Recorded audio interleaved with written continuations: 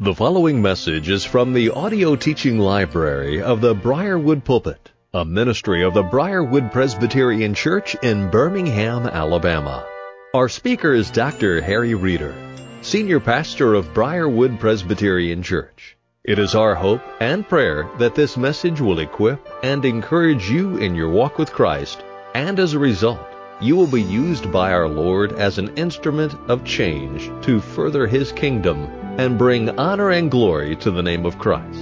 Here now is our pastor-teacher, Harry Reeder. Look with me now in 1 Corinthians chapter 12 and verses 1 through 3.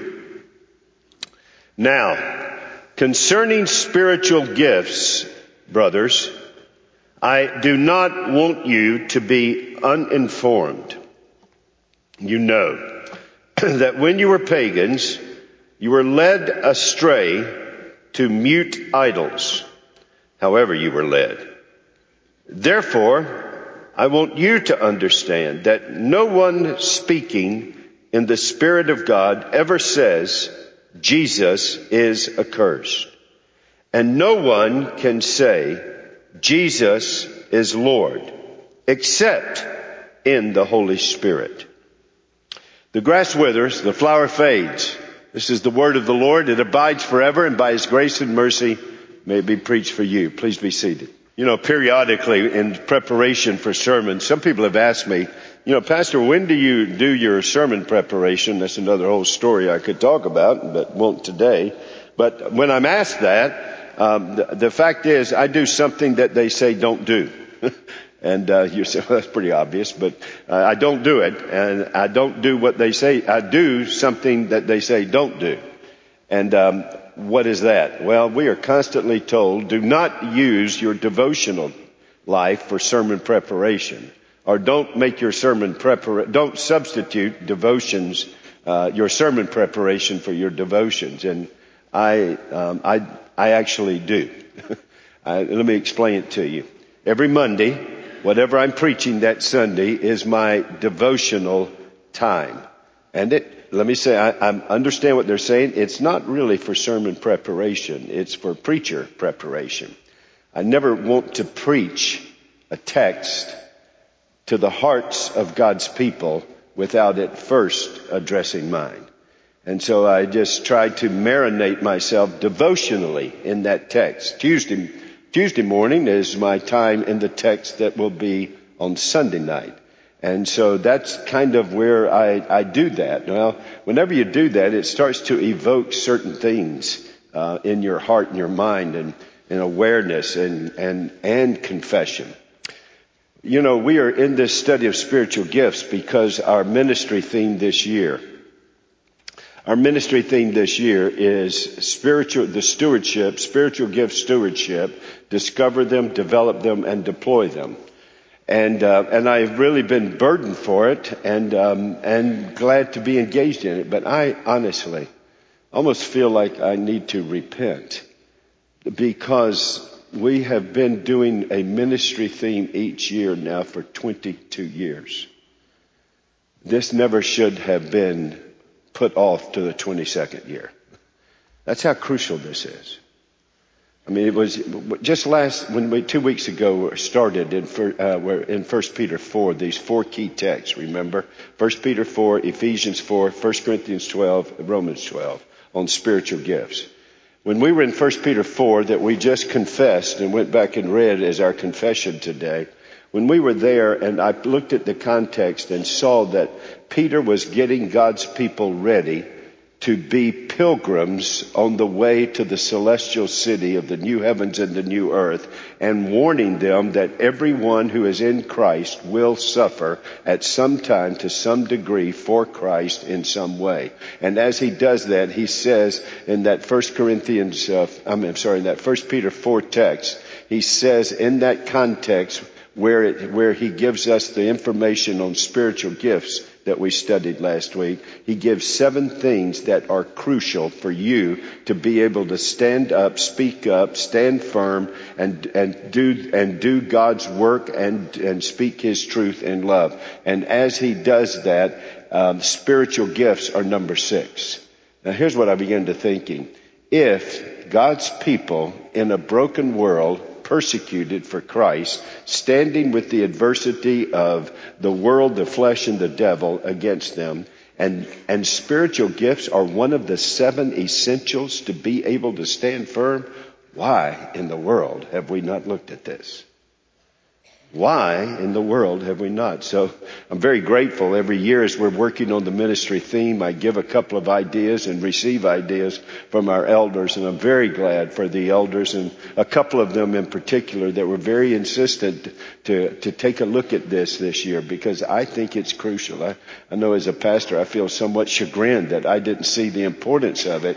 I have preached on it years ago, and I've referred to it many times, but to be able to take a look at it and establish a theological framework. Now today, I think you're going to see why a theological framework, not a functional framework on spiritual gifts, is where you start.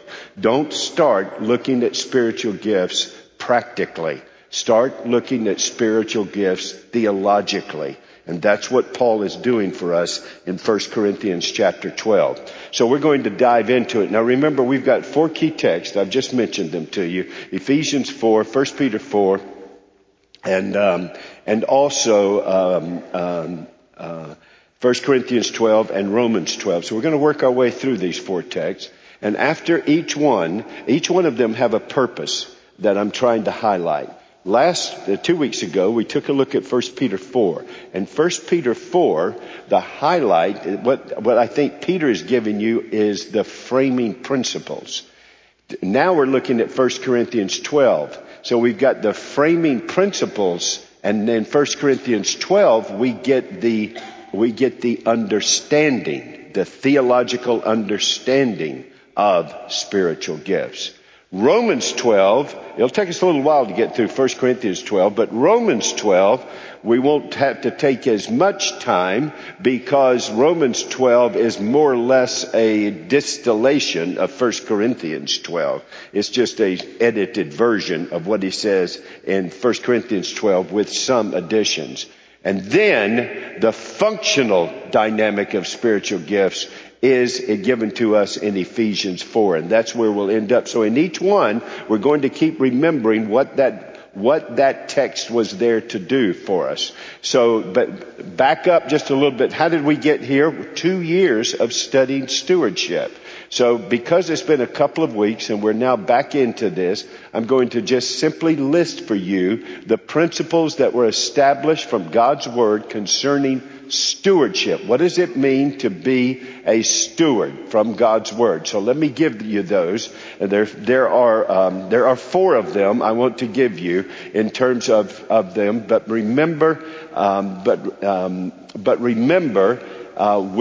where we were 2 weeks ago. I keep trying to remember. I wasn't here last week. Well, I was here last week, but I didn't preach last week. And so we established a working definition of spiritual gifts. So here is your working definition. Don't try to create it as a hashtag, and don't try to create it as a bumper sticker. But here's what it is. A spiritual gift is a God-designed and God-delivered ministry resource from God to be used in concert with other believers, enabling Christ's church to effectively exalt Christ by staying on mission, on message, and in ministry. Now, that's what we've been given in this, that a spiritual gift is God designed. You don't design it. I don't design it. You remember what we just said? He gives us gifts from His varied grace. It's God designed and God delivered. It's not hand delivered, it's heart delivered. It is delivered right to our heart in His work of grace. It is a spiritual gift, not a natural talent. God gives natural talents. But this is not what we're not looking at natural talents. We're looking at spiritual gifts in the body of Christ. It's God designed and it's God delivered. It is a ministry resource to be stewarded. You don't want to ignore it. You don't want to misuse it. You don't want to abuse it. You want to use it, and when you use it, it is to be used in concert with other believers. That's why spiritual gifts are compared to members of a body. Your hand does not operate apart from your arm. Your legs don't operate apart from your torso. That these things are connected. They're interdependent. They work together. No believer has all the spiritual gifts. No local church has all the spiritual gifts. The spiritual gifts are given to the universal body of Christ. They are given to be employed in concert with others in the body of Christ. The ministry those gifts do may extend and usually extends outside the body of Christ. But they operate within the body of Christ as we are members one of another before the Lord. And then that enables Christ's church, the body of Christ, to effectively exalt Christ by staying on mission, on message, and in ministry. A Great Commission mission, a Great Commission message, and a Great Commission ministry as the body works together. Now, so stewardship is part of what this is. How do I steward my spiritual gift? You want to steward your finances? You've got all kinds of resources God's given you. Whatever you have came from Him. And so I am what I am by the grace of God. So whatever He has given to you, God's called us to steward it. So let me give you what we studied for a couple of years in this 4-point distillation about stewardship. These are the 4 maxims of stewardship. I'm just simply going to give them to you. Number 1, every Christian is called to be a servant and a steward. Remember, our key text was 1 Corinthians 4:1. And that where he says that we are servants, where Paul says we are servants of the Lord and stewards. Oikonomos, that's where we get the word economics from. We are stewards, and we have an economy of life for Christ as servants to steward what He has given to us. So every Christian is called to be a servant and steward. Secondly, a steward is not the owner.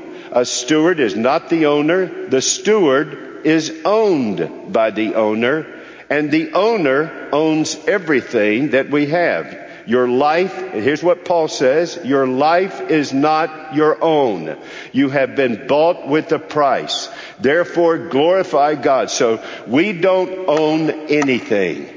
We don't own our wives, our husbands, our children. We don't own our houses. We understand how we have to operate in the economy of the world. But in the economics, the oikonomos, the stewardship of the kingdom, we own nothing. We are open-handed before the Lord because He owns us and He owns everything He has given to us. If that was ever grasped, that would be life-shaking. That would change everything about the way that we live out of love to Christ. Number 3, a Christian steward, what does you do? You're an executor. You allocate. A Christian steward manages, mobilizes, and multiplies their God-given resources as directed by God's Word. You remember the great parables, don't you? The one who had 2 made it 4. The one who had 5 made it 10. So that is what we're called to do, to manage these resources, to mobilize these resources, and to multiply these God-given resources. How? As directed by the owner. Where does He direct us? In His Word. He directs how we manage, how we mobilize, and how we multiply. Number 4, the 4th and final principle, stewards are accountable. Stewards are accountable to the owner. And we know at the day of judgment, while the unbeliever is under the judgment of eternity, we who have been saved for eternal life by the blood of Christ will also be at the judgment, and our judgment will be one of stewardship. Our judgment is a stewardship judgment when we are there as believers. Here's what Paul says in 1 Corinthians 4. The steward wants to be found faithful. Whenever the owner shows up, we want to be doing our job as stewards, managing, mobilizing, and multiplying what he has placed in our lives. So that's what we are called to be, stewards, and we are accountable. And what we want to hear on the day of accountability at the judgment is, well done. Done. You didn't bury the resources I gave you, including your spiritual gift, and ignore it, misuse it, or abuse it. But you used it according to my word in the power of the Spirit as a good and faithful servant. Now there is one very crucial resource that God has given to you, and that's your spiritual gift that you are to be a steward over. Now, we framed this 2 weeks ago from 1 Peter 4. So let me give you the framing principles. There were 5 of them from 1 Peter 4 that we just a moment ago used as our confession of truth this morning. 1 Peter 4. And that is, as each one has received a spiritual gift, we are to employ it in serving who? One another. For the glory of Christ. That's what he tells us. We are to employ it in serving one another to the glory of Christ. So what did we learn from 1 Peter 4? Well, this was my attempt at humor, and I want y'all to know I got more laughs on this attempt at humor from y'all than the 1050 service just kind of looked at me. But so I believe that we are constantly in a Christian reality and entertainment show, aren't we? Christians got talent. That's what forget Britain's got talent, America's got talent, Christians got talent. You got natural talents and you got spiritual talents. You have a talent. God has given you your natural talents and God has given you your spiritual talents. Each and every one of you who are authentic Christians, who have a personal relationship with Christ as Lord and Savior. Every one of you have a spiritual gift. Secondly, spiritual gifts are received. They are not invented. They are received. As each one has received a spiritual gift, they have been designed by God and they have been delivered by God. Number 3, we are to steward the spiritual gift. As each one has received a spiritual gift, what are we to do? We are to steward that spiritual gift. We are to use it. We are to employ it. We are to engage it as God's word directs us to. Number 4, we learned this. Please don't forget this. There are 2 interdependent categories. Here's what Peter says. As those who have the gift of speaking, speak the word of God. As those who have the gift of serving, serve by the strength which God supplies. So each one of these spiritual gifts fall into one of 2 categories. Now please look at what I said. Interdependent. Why? Because those who have speaking gifts are serving.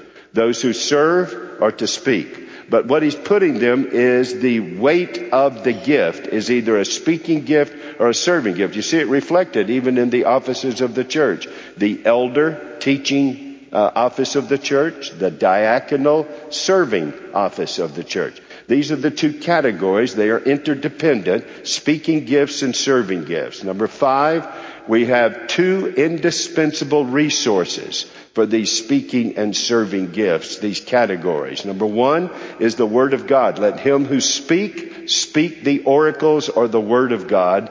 And those who serve by the strength which God supplies. And what is that? That strength is the Spirit of Christ. That Christ is the power who works within us. So that's where we are. Those are the framing principles. Now, we go to 1 Corinthians 12. Would you go back to those verses that I read with you? And how does it start off? So let's get into 1 Corinthians 12, and then I want to distill some basic principles for you from 1 Corinthians chapter 12 in these opening 3 verses.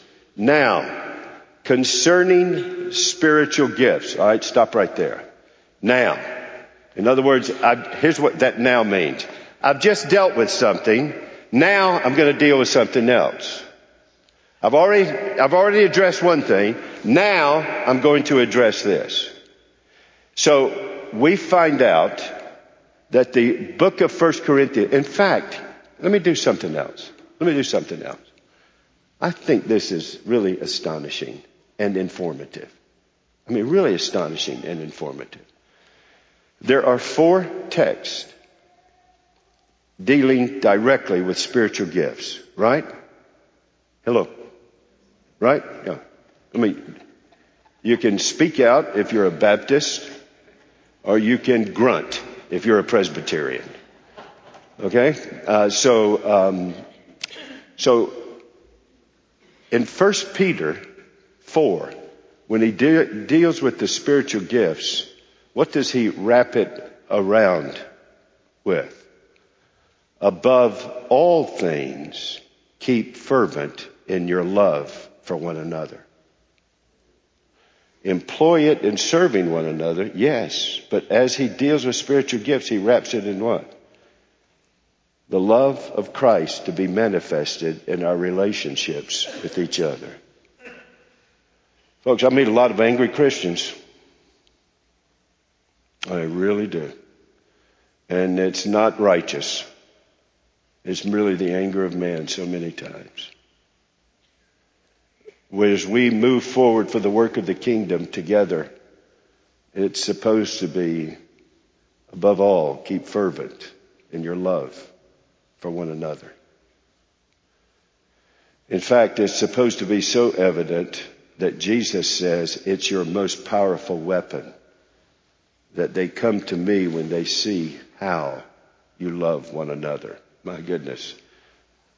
How we do it doesn't seem to be matching how he did it to us and how he does do it for us. We go to 1 Corinthians 12. What's the next chapter after 1 Corinthians 12? It's the great chapter on love, isn't it? Love is kind. Love is patient. Love does not seek its own. If you go to Ephesians chapter 4, how does Ephesians 4 wrapped up? Love one another from the heart. Speak truth in love to one another. Even the text directly on spiritual gifts ends this way. As your gifts are being used, you build one another up in love. There's the hallmark. There's the hallmark. And then Romans 12. In fact, let me just show it to you. I think I was able to quote the others because I think they're maybe familiar to most of you. But Romans 12, which is kind of a distillation of 1 Corinthians 12. Look with me back to Romans 12. It's got the same pattern. You got the spiritual gifts in Romans 12, verses 1 through 8. And we'll be there, Lord willing, after we finish 1 Corinthians 12. Won't be there very long because much of what's in 1 Corinthians 12 is in Romans 12. But in verses 1 through 8 are the spiritual gifts. For the grace of God given to me. And then he talks about spiritual gifts. Then look down to verse 9. What's the next thing he does? Let love be genuine. Let love be genuine.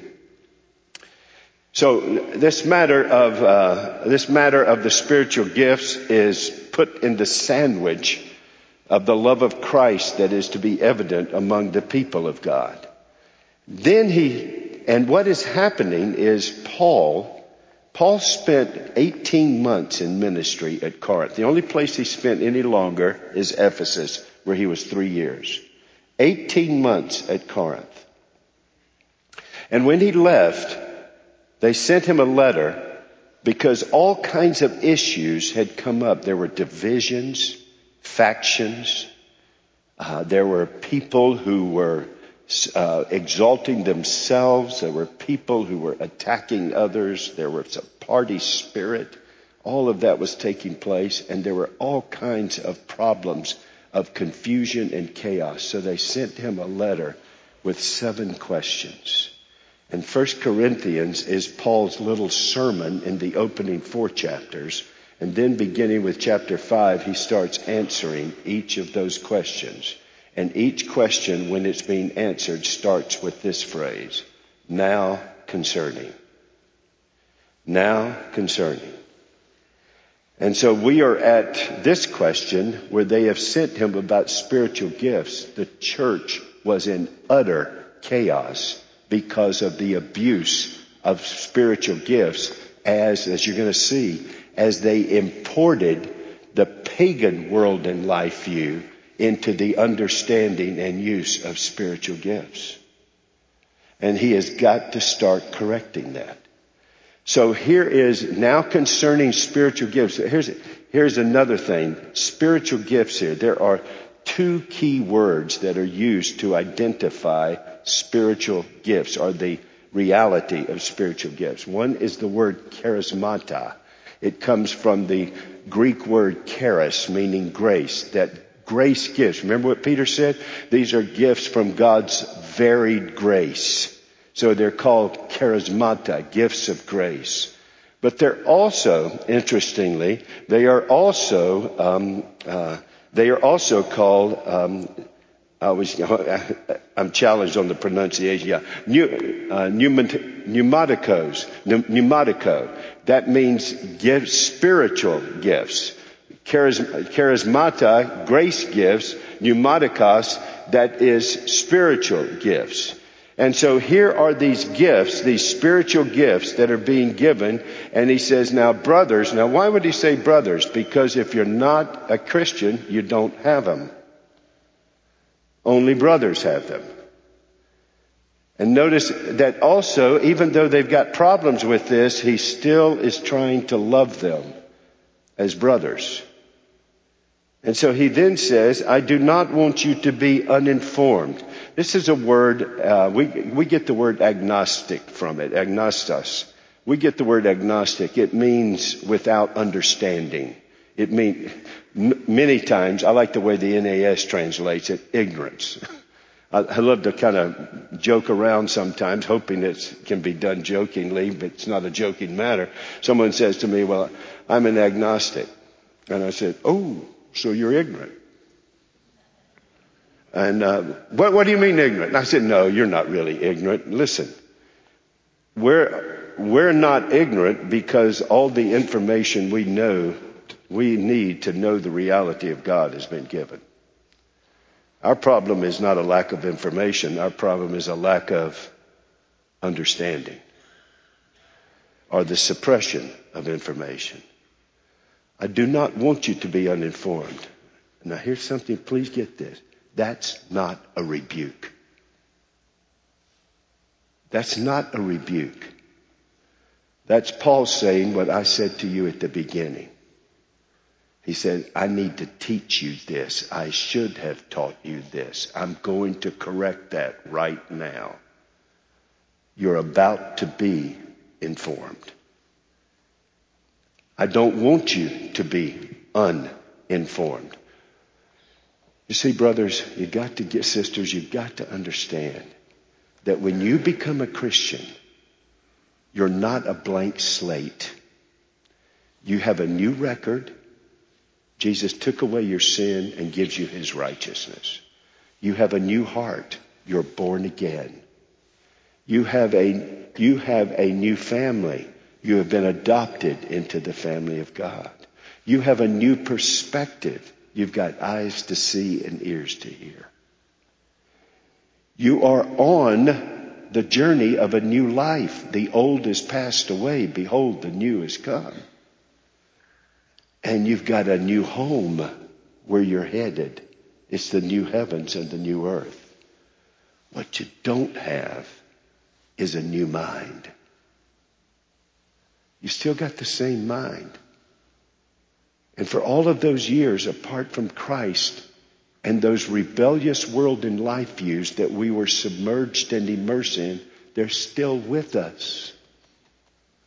And that's why Paul says, now I'm going to start working with you. But look what he says. Look what he says. He says, I do not want you to be uninformed, brethren, to be uninformed, brothers. You know. Now he said, I'm going to start with what you do know. Here's what you know. As discipling always starts with what you know.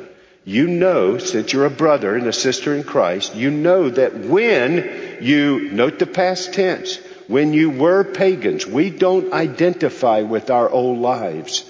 That's what we were. We are now Christians. We are in Christ and Christ is in us. Do you know when you were pagans, you were led astray to mute idols? However you were led, and I'm not saying individually, it worked out in individual ways, but all of you in that life of paganism, you were led to mute idols. It was a pagan lifestyle. Now when you become a Christian, you got that stuff all over you. As one guy said, you got stinking thinking everywhere. It didn't disappear. You wake up in the morning and the default that comes up is the way you have been taught for years and years and years and years. And the second thing is this. The Christian life is not lived by intuition. The Christian life is lived by divine revelation. So you've got stuff you've learned that you need to unlearn. Is that a word? I don't know, but it just became one. What you learned for all those years apart from Christ, you now have to unlearn, and now you want to be taught from the Word of God. We call that discipleship. So Paul is saying, I am starting to correct this with discipleship. Please get this. The preacher in evangelism and discipleship does it at one level. That then leads to another level. And then leads to another level. Did Jesus speak the truth to call people to salvation and to train people who were saved and disciple them to big multitudes? Yes. But then he had what? 70. Then he had what? 12. Then he had what? 3. Discipleship is at every single one of those levels. That's where discipleship. So Paul, as a pastor of this church that planted it, 18 months served it, says now I'm going to, from the pulpit ministry, I'm going to start informing you and discipling you about spiritual gifts. And why do I need to do this? Because you are interpreting spiritual gifts from your pagan world and life view. That's why there's so much problems. That's another reason this should have been handled earlier, because it's unbelievable what the whole misunderstandings of spiritual gifts have done to churches and denominations. And most of it is because those teaching it are not teaching biblically what spiritual gifts are. They are teaching what a pagan view, an unbelieving, a false view, a man-centered world and life view would teach. And so he says, we are now going to tackle this thing. We're going to tackle it and we're going to deal with it, first of all, by saying we're not going to understand spiritual gifts the way we were led to mute idols in our paganism. We're going to get rid of that, and now we're going to put that off, and now we're going to put on a new mind in Christ to understand this. For instance, let me just give you this. How many problems in the worship wars would be handled if we all committed ourselves to a theology of worship and not judged worship by personal preferences influenced from our unbelieving life and how to evaluate such a moment? Well, the same thing's true about spiritual gifts. We don't take a worldview we don't take the worldview of the world to understand spiritual gifts. We got to start with what God's Word says, which means we've got to undo what we had learned before.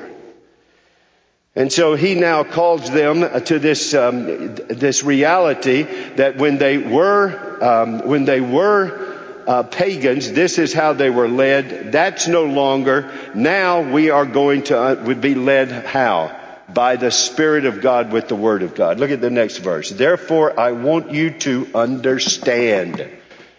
No longer not understand. I now want you to understand that no one speaking in the Spirit of God ever says Jesus is accursed. And no one can say that Jesus is Lord except in the Holy Spirit. Now, do you see what he's saying? First of all, he's saying this. You can't understand spiritual gifts until you're spiritual.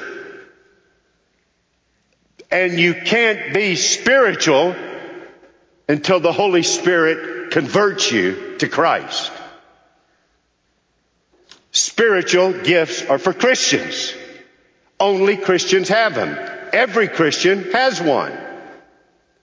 But most importantly, the same Spirit that brought you to Christ to be a Christian is the Spirit who gives the gift, and with His Word teaches you where the gifts come from, why they've been given, and how they are to be used. That's what He is laying down as a basic principle of understanding for us. You were once led by pagans, whether it was Artemis or Zeus or Ares or Mars or whatever it is, God that you were serving and wanted to serve. That's what was guiding you. Now you're guided by the Spirit of God who brought you to Christ so that you could say Jesus is Lord. Now here's what he's saying. Therefore, I want you to understand that no one speaking of the Spirit of God ever says Jesus is accursed. For all of you that keep asking, I understand why you're asking. What is the unpardonable sin? He's telling you what it is. What does the Holy Spirit bring you to say? Jesus is Lord and Savior.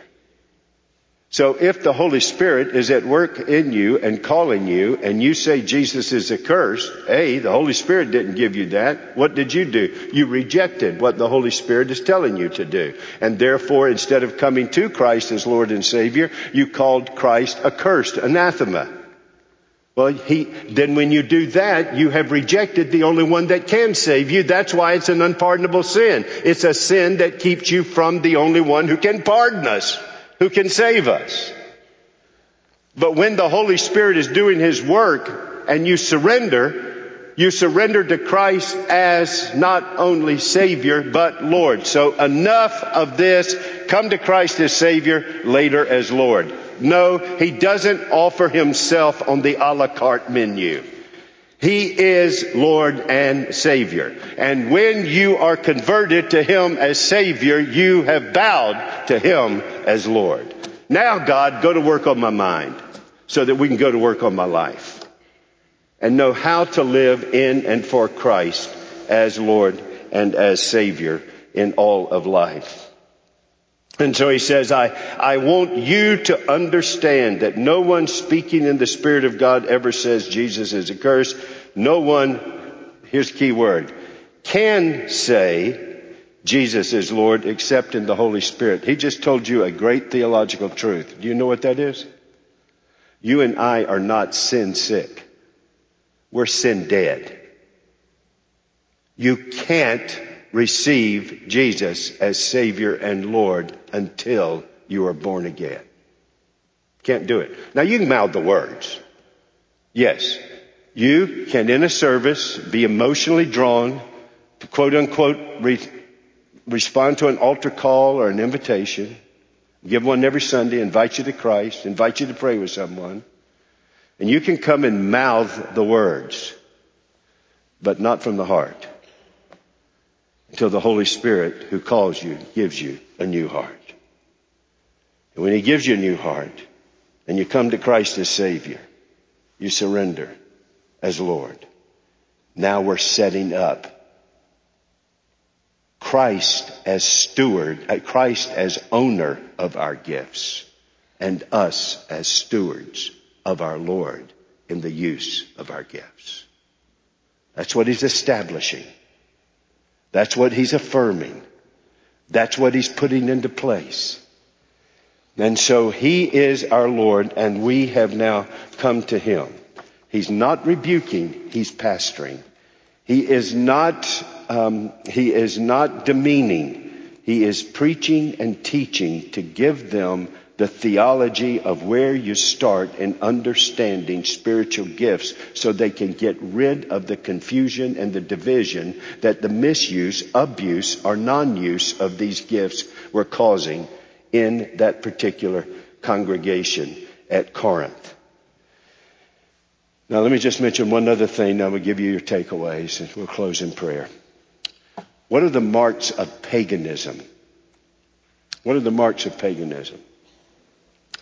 Well, I'm deeply indebted to a number of authors, including my friend Alistair Begg on this one.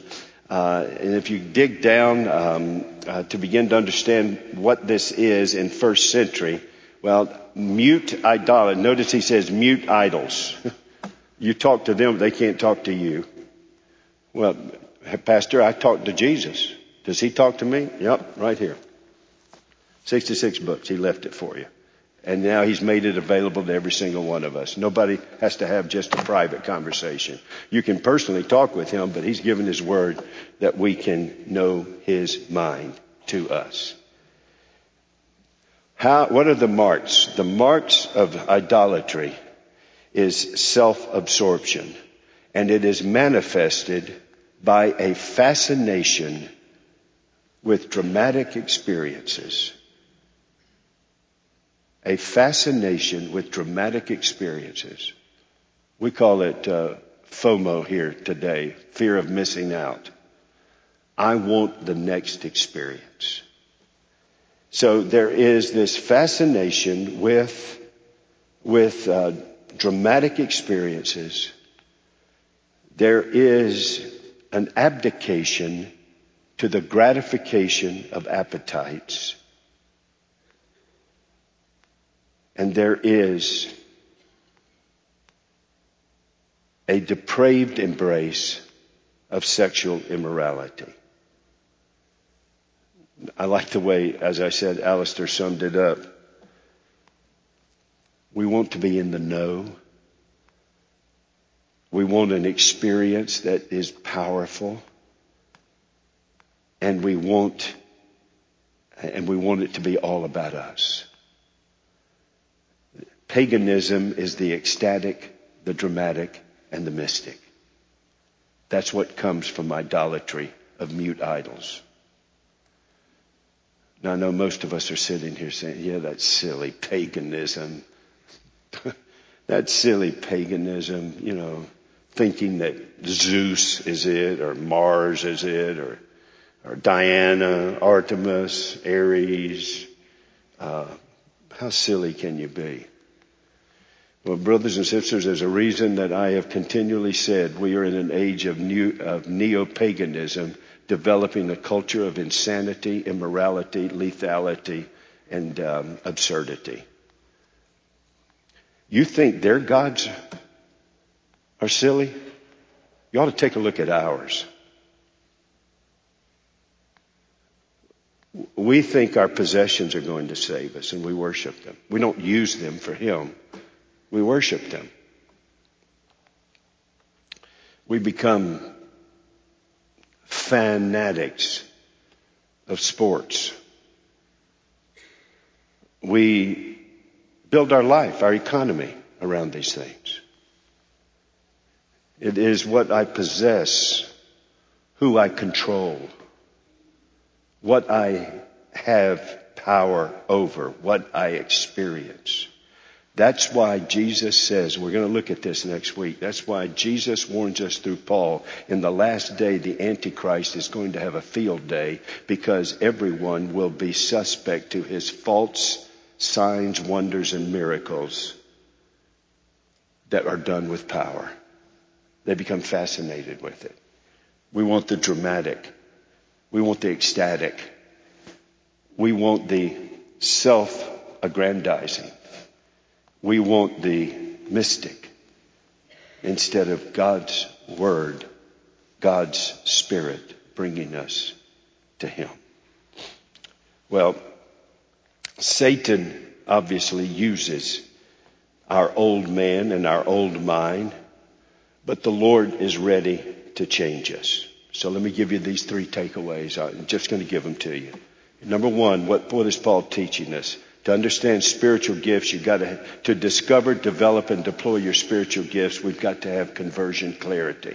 This is for people who have been converted through the power of the Spirit and brought to Christ as Lord. Spiritual gifts. Let me put it this way. Only the converted have spiritual gifts. How did you get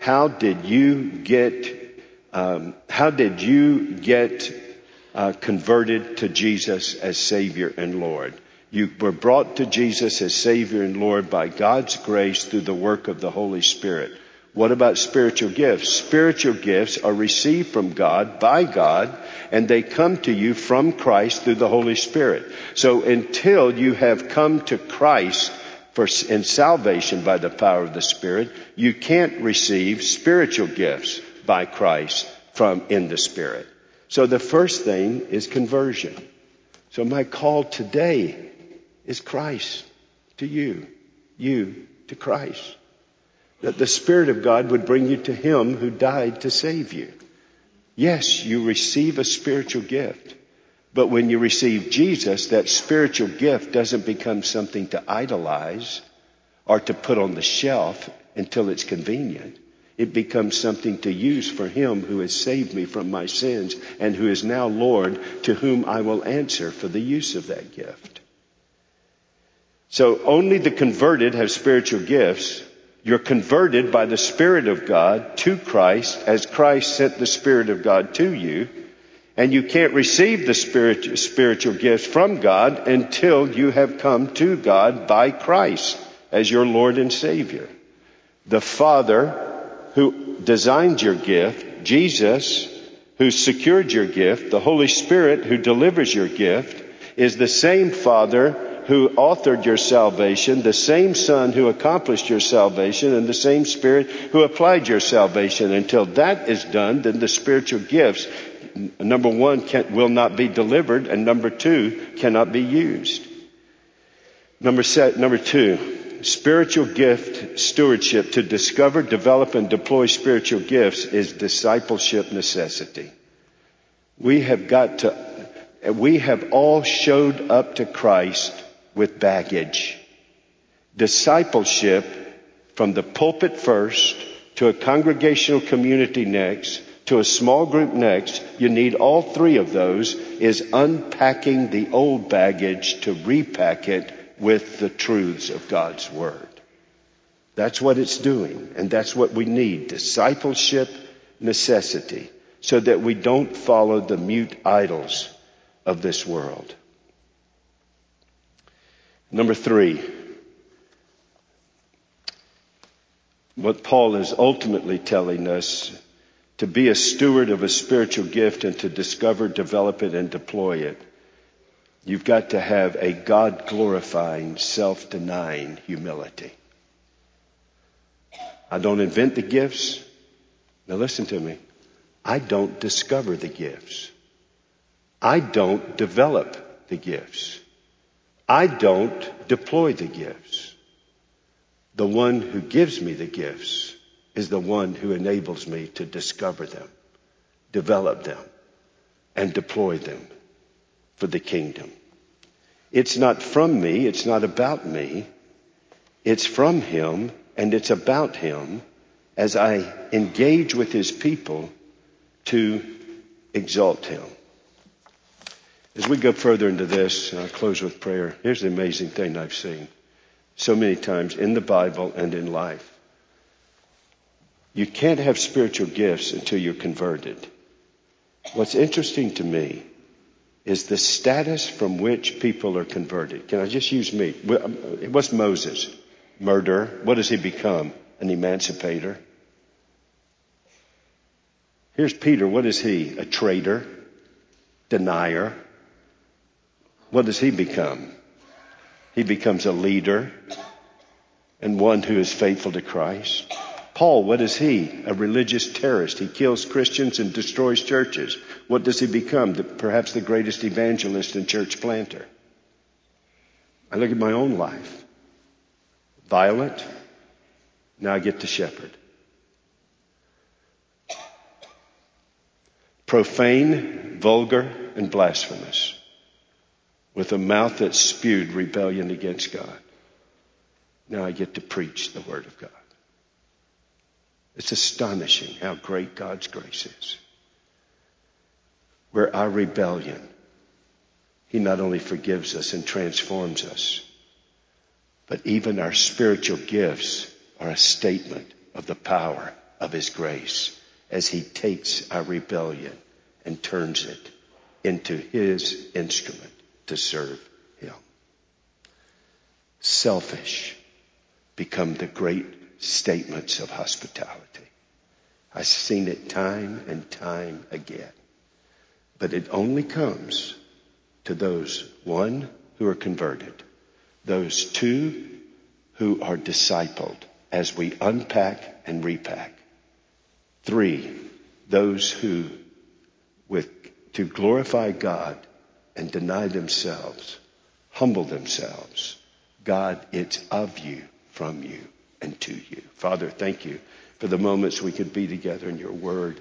Thank you for the privilege to walk our way through this text. Would you plant it deeply in our hearts? If today, I just a while ago invited you to Christ, if you've come seeking today, there will be some up here at the front who would love to pray with you. The rest of you, would you join me in this journey of not only framing spiritual gifts, but understanding spiritual gifts? Not from the world's perspectives and philosophies, which inundate us, but from His Word and by His Spirit and to His glory. And would we stay amazed not only at the grace that saves us, but the grace of God that gifts us to serve our Savior and Lord. Jesus, please do this, I pray. Amen. You have been listening to a message by Harry Reeder, Senior Pastor of Briarwood Presbyterian Church in Birmingham, Alabama.